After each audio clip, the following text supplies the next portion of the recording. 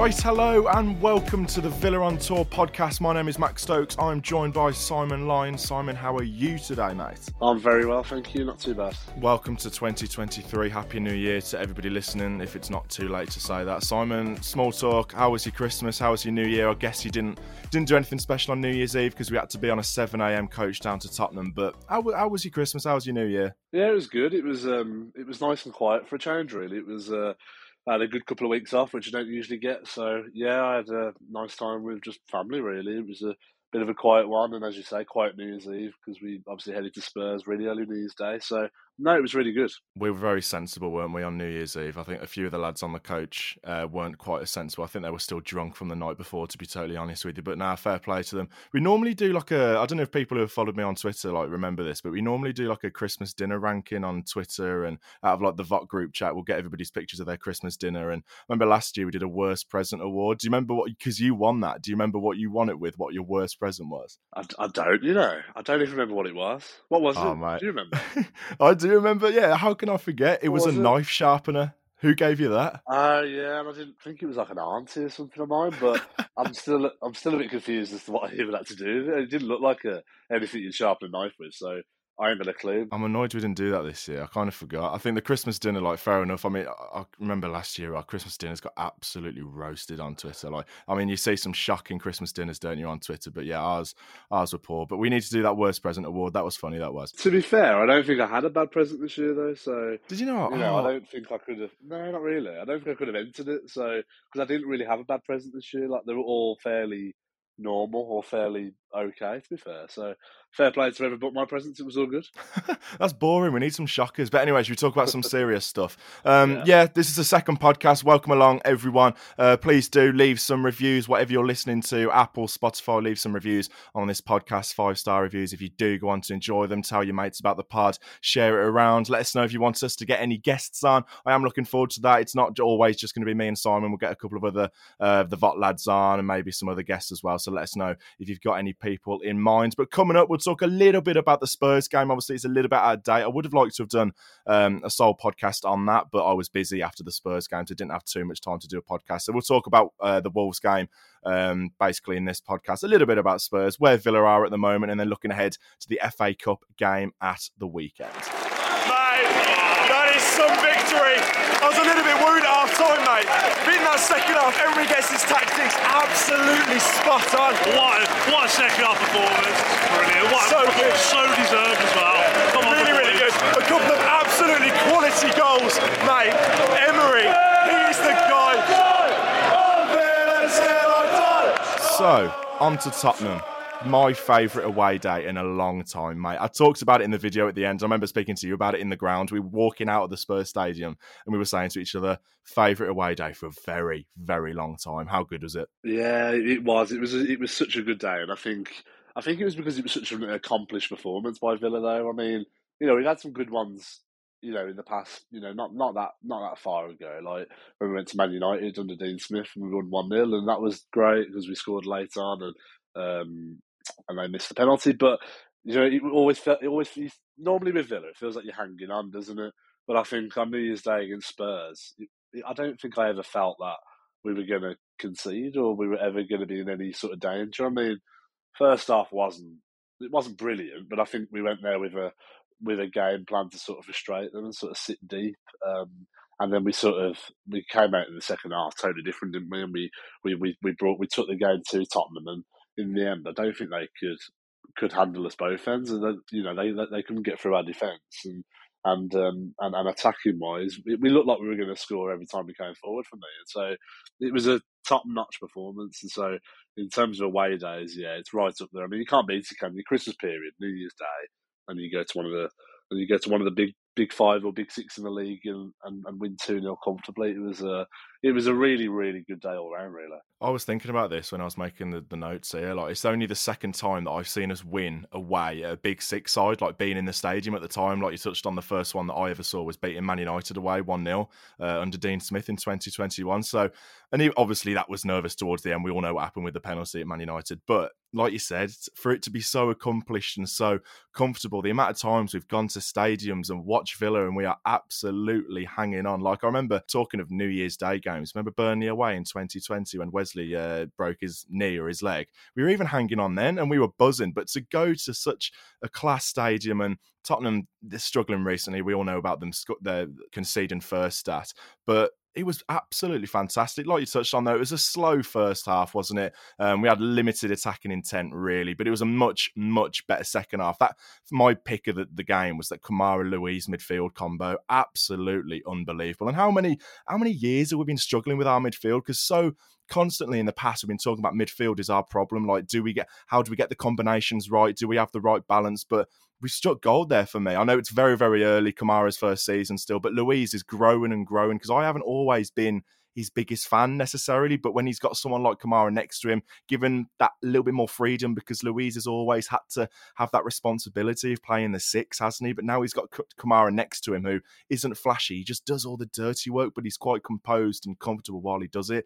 Kamara and Luiz together there, mate, unbelievable together. Yeah, I think they just complement each other, and I thought what was interesting against Spurs was what we were up against Bissouma, who Villa were supposedly after for so long, and we were quoted, 40, 50 million for him, and he looks the shadow of a player. He wasn't Brighton at the moment for Spurs. He doesn't look on it at all. But yeah, in terms of Luiz and Kamara, I mean, yeah, they just complement each other. Kamara's just a Rolls Royce, 8 out of 10 every single week sort of player, isn't he? He doesn't usually drop that standard.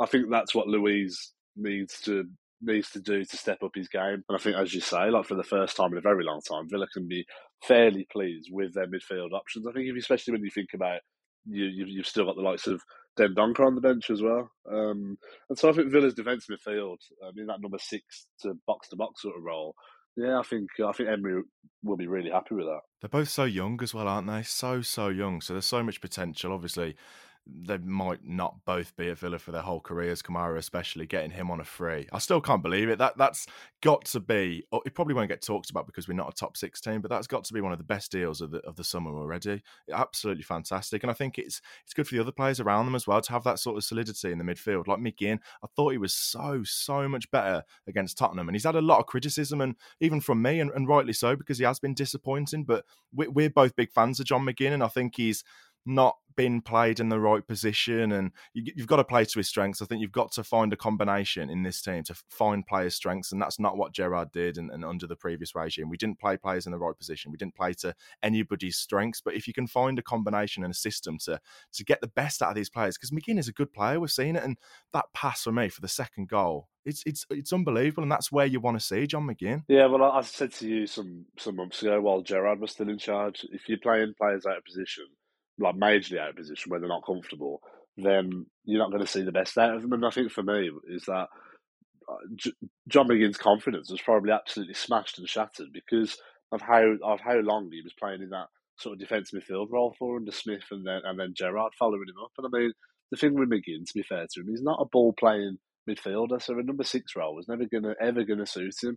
You see him for Scotland, and I know people will talk about the opposition's not great that he faces, but every time he's in an advanced position for Scotland, he either gets an assist or he scores a goal. And I just think that, to be honest with you, since Emery's come in, I don't think it's just a Spurs game. I think since Emery's come in, I think McGinn's been a lot better, if I'm being honest. And the Spurs game was the best game he's had, but I think McGinn's been a lot better. And yeah, you could say he's in a bit of an unnatural role now. He's on that sort of right-hand side of the midfield, but he's in an advanced position. And so he's going to be more comfortable. The onus isn't really on him to get the ball moving in the middle of the park as much as it was under Gerrard and the latter times under Smith. I just think about when we got promoted with McGinn, and then we were in the Premier League in that first season back, and for those first few months of I've been back in the Premier League, how good he was in that attacking sort of advanced role in midfield when he scored at Spurs on the opening day, and he scored against Burnley at home in that was it a 2-2 draw, I think it was, and he had a goal ruled out as well. I just think he's obviously an attacking midfielder, and so it's all well and good as criticising his performances, but if you're not going to play him in his rightful position, then I don't really know what people are expecting. Yeah, on the team sheets, it looks like he's playing right mid, and yeah, he does find himself there quite a bit, but it's so fluid, isn't it, under Emery? You'll pop up on the left, you'll pop up on the right, you'll pop up in the middle, he'll pop up where he did for that second goal against Tottenham, so it doesn't really matter where he starts, to be honest, because he's buzzing around, and like you said, he is an attacking midfield, so wherever he is going forward, it's better than him being there, rather rather than sitting deep in a number 6 role where he's not really being able to influence the game or he's struggling defensively. It's just not right. So that goes for all players as well. It's really, really good to see. And I want to give a shout out to Ollie Watkins. We'll talk a little bit about the Watkins and Ings argument a little bit later when we talk about the Wolves game. But I thought it was good against Tottenham, and people will see with strikers that they haven't scored and think, oh, he must have had a poor game or missed chances. And he dragged one in the first half. But the evidence is there. For the first goal, he's the only one who's alive. He picks it up. He anticipates that Lloris is going to spill it, and he creates that goal. It's a clever finish from Buendia, but Watkins creates that goal, doesn't he? So I want to give a big shout out to Ollie Watkins because he's been criticised as well recently, but he gives something in that team that not many others do, to be fair. So fair play to him. I just think with Watkins, it's that if you could sort his finishing out, he would be an incredible sort of striker. He would be a 15, 20 goal a season man straight away if you could sort his finishing out. He always has done. He always looks to me like he's a typical. He used to be a winger, and someone's converted him into a striker because his finishing's not that great. And that's exactly what he was. He only had one season up front for Brentford before he came to Villa. He was always a winger before that. And so I think he's vital to Villa. I really do, and I still think for the future he's probably still vital. I don't think Emery will be looking to get rid of him anytime soon. I think if we look to bring another striker in, I think he'll try and look for Watkins to either compete, or it wouldn't surprise me again if, because of how fluid the system is, whether Watkins becomes that second striker in that team, playing that sort of role that Bailey's playing at the moment, a little bit deeper, but he drifts out into the wings, and really that's where Watkins' strengths are, really stretching teams down the wings with his pace. It wouldn't surprise me. I don't see him being moved on. I really don't. I think Emery quite likes him. I don't think the change of managers have helped Watkins, if I'm being honest, over the last year or so. But hopefully he can get back into his groove under Emery. I think there's some positive signs there already, definitely. We've already seen it, haven't we, with trying to play Watkins and Ings together. And in that Brentford 4-0 game where we started unbelievably well, he started with Ings and Watkins did play sort of out wide, didn't he? Buendia started that game as well. Bailey started that game. So you get your best players on the pitch and results will happen. And I think there is, whether it will take a bit of time to find, but there definitely is something in that. Whether I don't think, in the long term going forward, Ollie Watkins is going to be your main man, your main number 9. But whether it's someone else who comes in, he's going to play off that strike. And I think that's where we can get the best out of him, running down the channels and creating for somebody else. But on the other hand, we know that he can do it. We know that he can score goals. For his first season under Dean Smith, he scored 14, 15, and even in that season he did miss a fair few chances, hit the post a lot, got a fair few goals ruled out for offside and VAR and whatever. But we know that he can do it, Ollie Watkins. I just think it's a little bit of a confidence thing. You can see it every time he scores, though. It means so much to him for that confidence side of things. So 100%, we've got to get behind him, and I think he's probably one of our most important players because of that work rate. So that was Tottenham. Unbelievable start to 2023, but we'll move on to Wolves then. A couple of days ago, pre-match concerns, injury, a little bit of a worry for me going into that game was the midfield. McGinn obviously doesn't look great with a hamstring injury. Louise, I think, had a dead leg. It was lucky that he played, to be fair, because I think we would have missed him massively if he didn't. Dendoncker was on the bench. He was nowhere to be seen against Tottenham. So the team was a little bit different. Obviously, main news was Emi Martinez coming in, which was absolutely brilliant. What did you make of the whole Cash thing? Cash taking up the McGinn role sort of on the team sheet, starting in that right mid position. It was an experiment that I wasn't too angry to see. I kind of liked it. I think he could thrive there. We saw it towards the end of the Tottenham game, him coming on and playing a little bit more advanced than Ashley Young on that right-hand side. But how do you think he played against Wolves? Don't think it really worked, though, to be honest. And I think it's because if you bring him on towards the end of a game against Spurs away or Brighton away when we're holding on to a lead, and I think it's a little bit different, isn't it? Rather than you're at home and the onus is on you to sort of take the game to the opposition. And I know Cash has been a midfielder and a right midfielder in his previous career at Forest and stuff, but it's been a little while since then, and I think it didn't really work, did it? I don't think he pressed as well as a John McGinn or a Ramsey would do.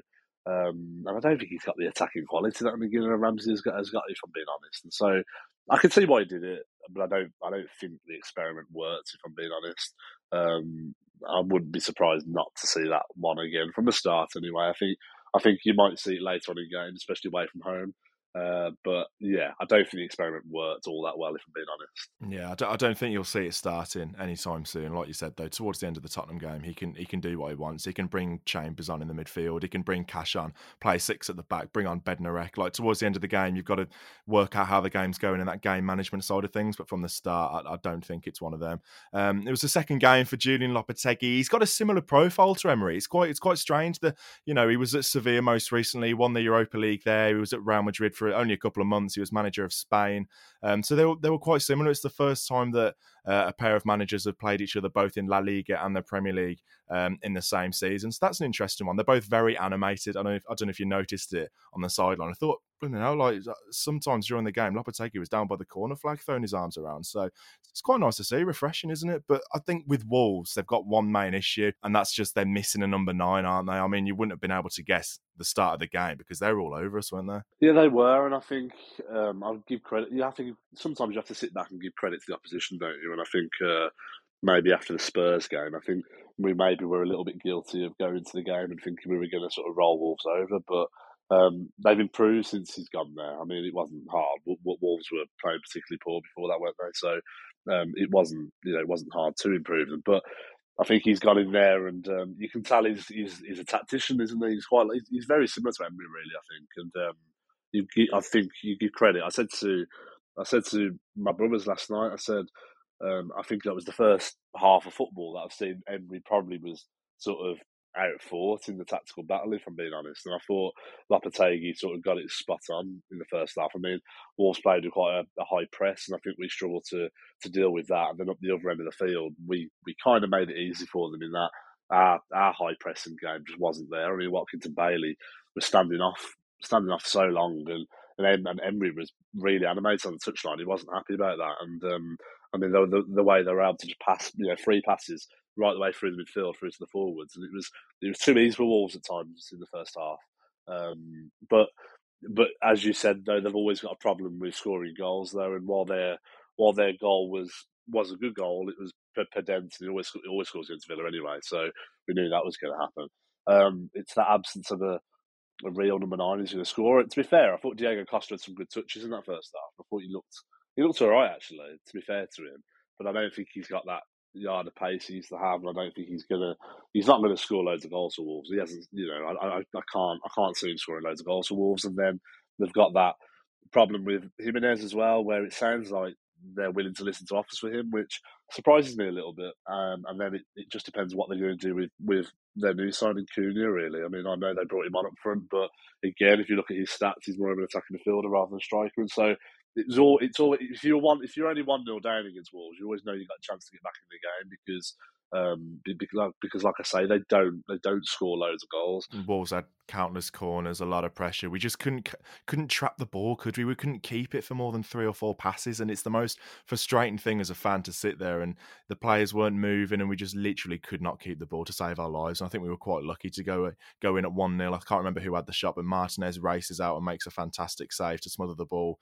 Thought Costa was offside so many times. I don't know whether it was my view from the upper hole, obviously on the wrong angle to sort of see that, but I thought it was offside more than anything. And yeah, linesman was a bit strange. I think that's mine and your pet hate, isn't it? When the linesman can't make a decision, like countless time the ball goes out and then they just stand there without putting their flag up. It's honestly the most frustrating thing in the world. Like if anyone in K4 last night heard someone shout at the linesman, it was probably me. But what did you make of the halftime boos? I thought that was an interesting one. I don't get the point in it. Like, yes, when there's a point, fair enough. When under Gerrard and he's been there for a while and we can see nothing's changing, fair enough. But this is one of Emery's first games. It's not always going to go right. And, we went in at 1-0. It doesn't achieve anything. The players will know that they haven't played well. They don't need boos to tell them. Under Emery, you know that something will change. So I wasn't a fan of that at all. I just think for me, if I'm gonna boo, it's gonna have to be for something pretty terrible. It's gonna be we've been absolutely like dreadful. We've fallen, like Fulham, we're 3-0 down, and we haven't even tried, or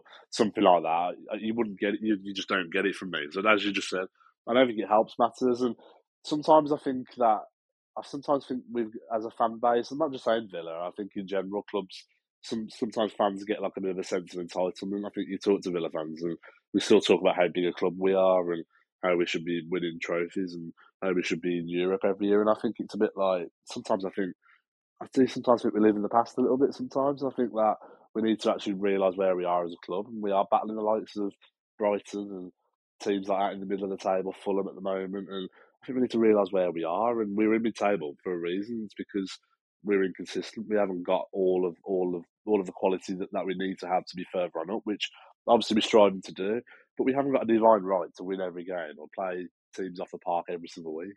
And I think you take Emery's first few games while he's been here, and we've done terrifically if you think about the points that we've got.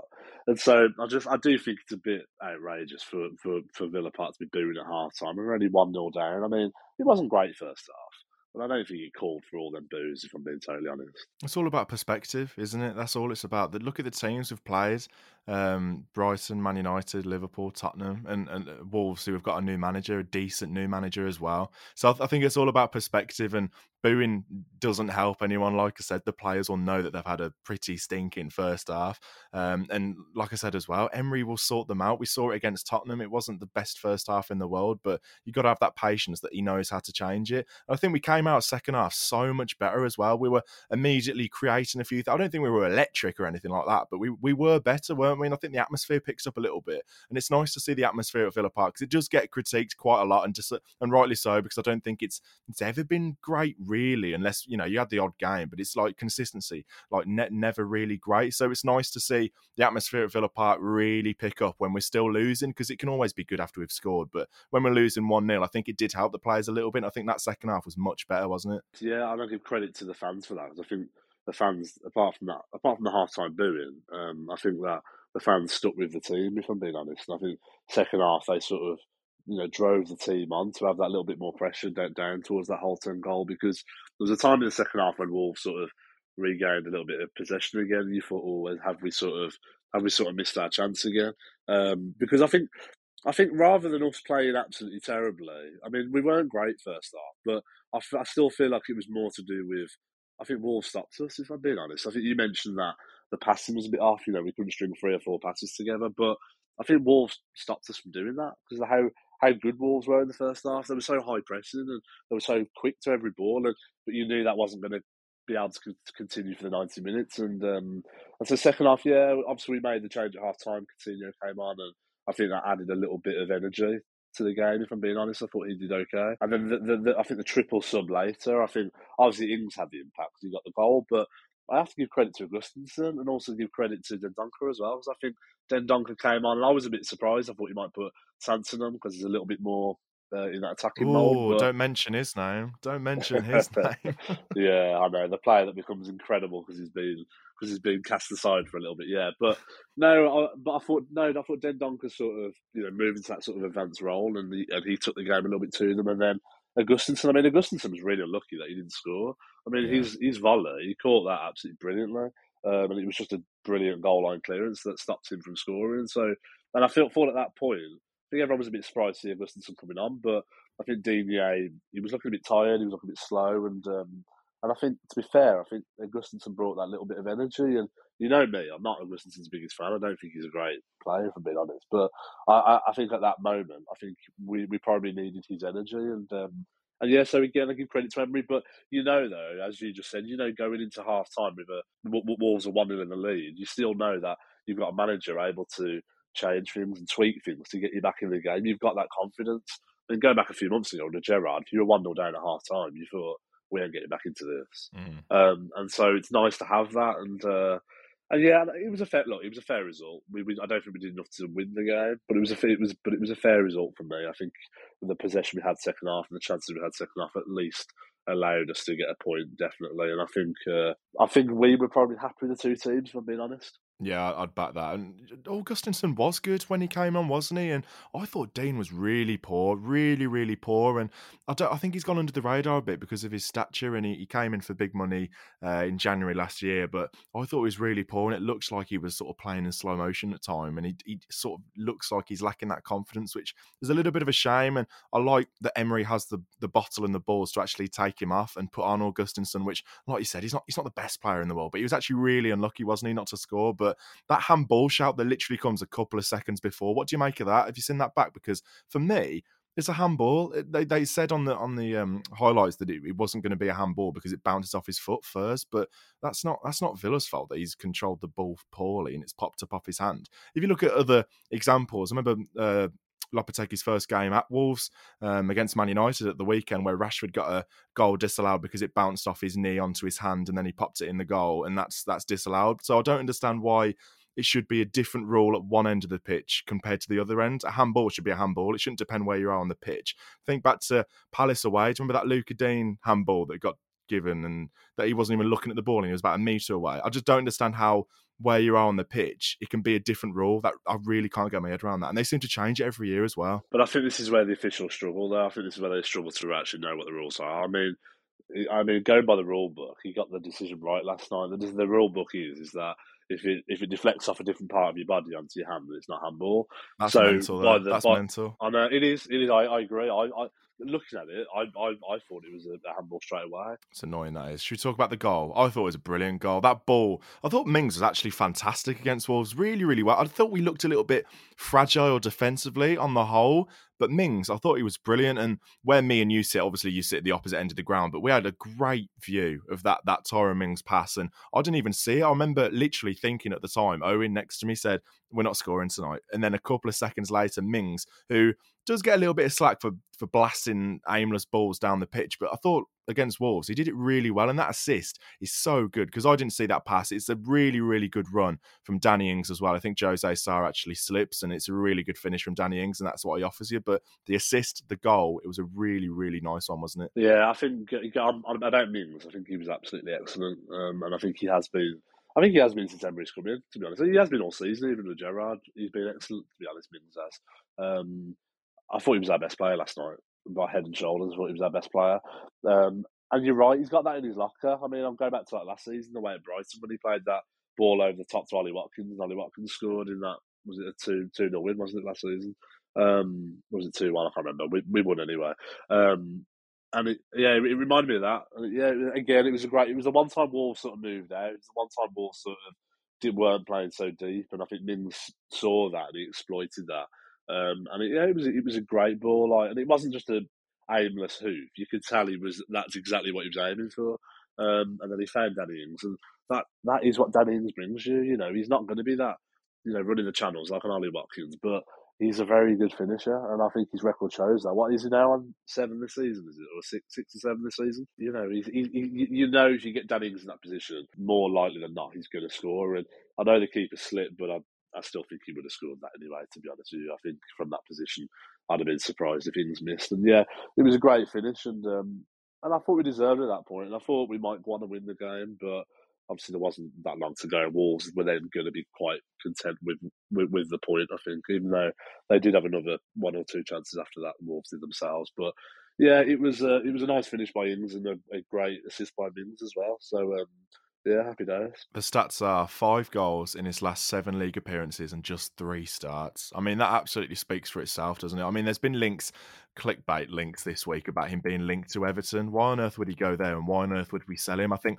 there's absolutely no way he's going anywhere unless we get a big money signing in to replace him. And I don't know why you do that if those are the stats to back up his performances. I think give him the ball, give him the... We've said it for years, ever since we've signed him. Give him the ball, give him service, and he'll put it in the goal. That's what he does. He doesn't, like you said, doesn't run the channels like an Ollie Watkins, or doesn't do the hard yards, or isn't maybe the quickest player in the world, but he's always in the right area, and one-on-ones you back him. And I think that's why you've got to find a way to get Ollie Watkins and Danny Ings in the same team, because I think they both offer different things. How do you do it? I don't know. I think that's where you've got to give time and you've got to be patient, because maybe it's something we see at the weekend against Stevenage, because it's going to be a slightly easier game and you're going to have more of the ball, you're going to create more chances. So maybe it is an option at the weekend. And like I said earlier, they did start together in that Brentford 4-0 game. So do you play Watkins out wide? Do you bring in another winger? What happens to Bailey, Buendia, Coutinho? There's so many options. And to be honest, it's an embarrassment of riches, especially when we're linked with wingers and strikers.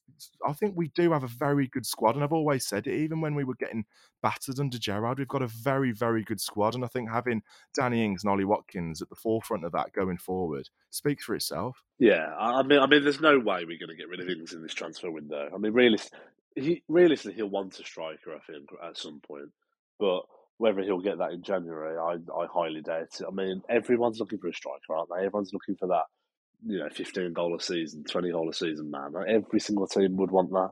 And so I just think realistically, I don't think we're going to find that in January. I really don't. And so, I mean, Cameron Archer's moving out and loads of Middlesbrough now. So there's absolutely no way we'll get rid of Danny Ings. And I mean, if we did, that would be the most ridiculous decision, the Villa could make. And well, they won't. Emery said last night the plan is for him to stick around. And you're right, it's hard. It's hard. You feel like you do need to get him into the team. You do. But it's what you take away. Although you've got that great goal scoring prowess about you, if you take Watkins out of the team and play Ings, you lose out on that running that Watkins brings you. You could do with having both of them in the team together. You could. Just not convinced it works, though. I don't know why. I'm just not convinced it works. I think we've seen it so many times, but I'm just not convinced it works with Watkins and Ings. And I think if we get to the summer, don't get me wrong, I think if we get to the summer and we do spend big on a striker in the summer and we get a top quality striker in, I wouldn't be surprised to see Ings move on at that point if we could get some sort of decent offer for him. But again, it would have to be a decent offer. I mean, we signed him for 25 million. We're not going to let him go for absolutely nothing. It's got to be worth something to Villa. Yeah, and I'm a big fan of him, and I want to see him succeed at Villa. And you could tell by his reaction last night when he scored that he absolutely loved it. He's got something to prove himself by being on the bench constantly, and I want to see more game time. But like you said, how do you do it? And that's where I want to see a bit of experimentation potentially against Stevenage at the weekend. We shall see. But yeah, we've got to talk about it, and the miss at the end. I said it in my video. Looking back on it on TV, it's not actually. I mean, it's a bad miss. Don't get me wrong, but it's not quite as bad as what it looked like in the stadium. I think you've got to give credit to Kilman and Collins just in general last night. I thought they were both excellent for Wolves. But Kilman was just about getting back on the line, and it's so frustrating because Leon Bailey does the hard bit, and it's an unbelievable pass by Danny Ings as well, but he goes round Sarr and he just can't do it, can he? Falls over, and some miss. Yeah, I don't know. Even at the time, I didn't think it was that bad a miss, if I'm being honest with you. Okay, he probably should have done better, but I still, it was a sort of tight angle, and he was unbalanced anyway. And then the problem was it was on his right foot as well, and we all know that Bailey is very one-footed, he's very left-footed, and so I wasn't entirely surprised that he missed it. But I don't know. I don't from the reaction of Bailey saying he was crying and he apologised on Instagram, and I heard some of the fans on BBC WM's phoning on the way home, and they were absolutely going mad about him. And I was a bit like, I didn't think it was that bad. And I think, if I'm being honest, I think the defender would have got it on the line, to be honest, anyway. Yeah. And, they had managed to get that cover in there, and I think they would have stopped it anyway. I mean, I've seen worse misses. I think some of the ones against Liverpool at home when he just miskicked it were worse, if I'm being honest with you. I don't know. I just didn't think it was that. I don't think it was that bad. Yeah, look, he should have done better, but I don't think it was the worst I've ever seen. Put it that way. Yeah, you touched on his reaction there. What did you make of that? Because I've seen some people call it embarrassing, and like you said there, some people were proper having a go at him and his Instagram story that he put out saying that he thought he let Villa down and it's his fault. I'm not sure. I mean, it was nice to see Watkins and Ings go over to him and console him, but I did feel really sorry for him. I really did. But yeah. Fine margins, mate. Fine margins. But should we talk about Stevenage at the weekend? It's the start of our FA Cup winning journey. Can't wait for it. We got to win, haven't we? Got to win. Yeah, do you know the only thing that worries me though? Stevenage are kind of flying high though, aren't they? Oh, come off it. Come on. No, but I'm not saying I'm worried that we're going to lose, but I feel like they'll put up a decent performance though, because they are though. They're flying high, Stevenage are, if you look at them. I don't think they'll come over and roll over at Villa Park. But obviously, we should beat them. But then it's the question about what do you do with the team? Do you go quite strong, or do you go, not so strong? Because that was the other thing about last night. I felt like we looked a little bit tired at times as well. And so with another game on Friday, it's quite a quick turnaround. So we're playing against Leeds on Friday night. What do you do? Do you go quite strong against Stevenage, or do you not? I don't know. I don't know what the best way to go is. Now, you know what I think about the FA Cup, and you know what, I'd love to win the FA Cup, and I say it every year, but this year's our year. It's about time we won the cup. I think it started right with us not drawing a massive, massive team that playing red in Manchester in the third round. It's brilliant. I can't remember the last time. I mean, we got Peterborough, and that was a horrendous loss at Villa Park. But I genuinely feel like if we could get a favourable run. I mean, this is going to haunt me, but a favourable run, we could do something this year because I think Emery, he's a cup guy. He's won the Europa League countless times, and I think we could do it. We've got a very, very strong squad, and you know how other teams disrespect the cup sometimes and things like this. I think if we can get a favourable run, I fancy us. And you're right, we're not playing a sort of Alf Church or Redditch United. But, Stevenage, they'll have a bit of momentum and they'll be up for this coming to Villa Park.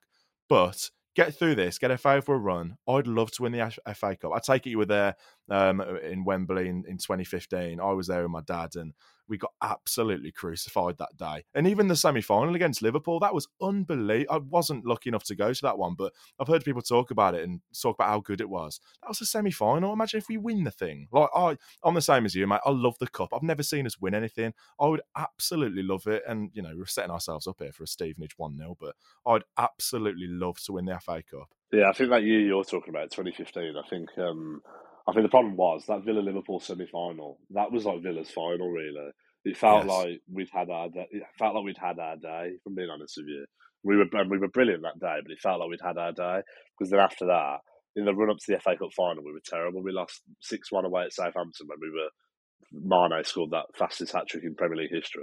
We were 5-1 down at half-time or something. And we lost to Burnley as well on the last day. Before then, we had the FA Cup final the following week. And so you knew what was going to happen. You absolutely knew what was going to happen. In the following season, we got relegated, as you know. So it didn't really set us up very well. But do you know what, though? I think for me, with cup finals as well, is that I've never been to a cup final where I think that we've actually got a chance of winning. I mean, I look back at the three that I've attended, and it was the League Cup final against Man United in 2010, when even though we were sort of cheated out of it by Vidic not being sent off, you still knew that Ferguson's Man United was going to beat Villa that day. And then skip forward to 2015 against Arsenal in the FA Cup final, you knew we were going to get hammered that day, absolutely, because we were so poor that season anyway. We narrowly escaped relegation. And then a few years on, when Dean Smith got us to the League Cup final, that was a great day out, but we all knew we were going to get beat by Man City that day. I don't think there was anybody who thought we were going to win, realistically. At least now, even if we got to an FA Cup final and came up against a big club, with a manager like Emery, you'd actually think that he might be able to devise a sort of game plan, and we might be able to execute that game plan, which could beat one of these big teams. And so I'd love a cup run. I'd absolutely love a cup run. And it's just so long overdue. 1957, the last time Villa won the FA Cup. It's just that is far too long ago. And I say it every year, it's our year. And the only reason why I say it is not because I believe it, it's because I really want it to happen. So yeah, I'm absolutely praying for it. And I know what I said about Stevenage are flying high, which they are. I think they'll put up a decent performance and give us a decent game on Sunday. But thank God we got a favourable tie for once, and not a Man United at home or Man United away or whatever, or whatever we usually have. So yeah, it should be a good one. And it should be a decent crowd. Obviously, free for season ticket holders if you claim your ticket. So yeah, I'm looking forward to it. Yeah, if you are a season ticket holder and you haven't already claimed your ticket, feel free to do that. It's a horrible kickoff time, 4:30 on a Sunday. That's not ideal. They've moved it for international TV coverage, which I really, really don't understand. I've never even thought that was a thing, but is what it is. I think I'd quite like to see a mix in terms of team. I think he did it against Man United, and he went like wholesale changes. And to be fair, we nearly got something from that game. We nearly won it, but yeah, I'd quite like to see a mix. I wouldn't mind seeing Martinez, getting him a little bit fitter, maybe taking Luiz out because he had that dead leg from Spurs and didn't look fantastic against Wolves. Basically just assess it, like look at each player, how they're playing, are they fit, do they need a little bit more match sharpness? But I'd quite like to see a mix and potentially see a few players that we haven't seen for a while. Like you said, Camacho might be off, but if he's not, maybe throw him in there. I do expect him to be off, or Gustinson coming in at left back. Players like that, I don't know, just a bit of a mix. Coutinho maybe, that'd be quite nice. But yeah, it's our year anyway. We've talked ourselves into, I've talked myself into placing a £10 bet now onto Villa winning the FA Cup, but it should be good. Should be good, mate. I am looking forward to it. I think we'll wrap up the podcast there. Any final words, anything to mention, any shout outs, apart from winning the FA Cup? No, I don't think so. But I think it's positive at the moment. I think, taking the first half out of it last night, I think we got a point out of it where we didn't play particularly well, and so that for me is a positive. And so, first week of the new year, and I think we've got a good manager in charge. I think he's looking up. I think we could, I said this in the last podcast, but I think we could be in for a decent 2023. Well, it started okay, hasn't it? And I think you mentioned it on Twitter. Like it's a good sign to not play great and still not lose and get something out of the game. Because so many times last year we'd play horrendously and just roll over, but to not play great and still pick up a point. We didn't draw anywhere near enough games last season or even the season before. We don't draw enough games, so it's positive, mate. It's positive. It's still massively early days as well. So roll on the rest of 2023, roll on the summer, roll on the FA Cup win, and that is that. I just want to mention as well, thank you so much for 50,000 subscribers on the YouTube. That is absolutely unbelievable. Thank you so much for your support, whether you've been there for the last couple of weeks or you've been there for the whole 5 or 6 years that I've been doing it. Massively appreciate that. And thank you for your support. Shout out to Simon for coming on. Appreciate it, mate. And share this podcast around, leave a review, and we shall be speaking to you very shortly. Up the Villa.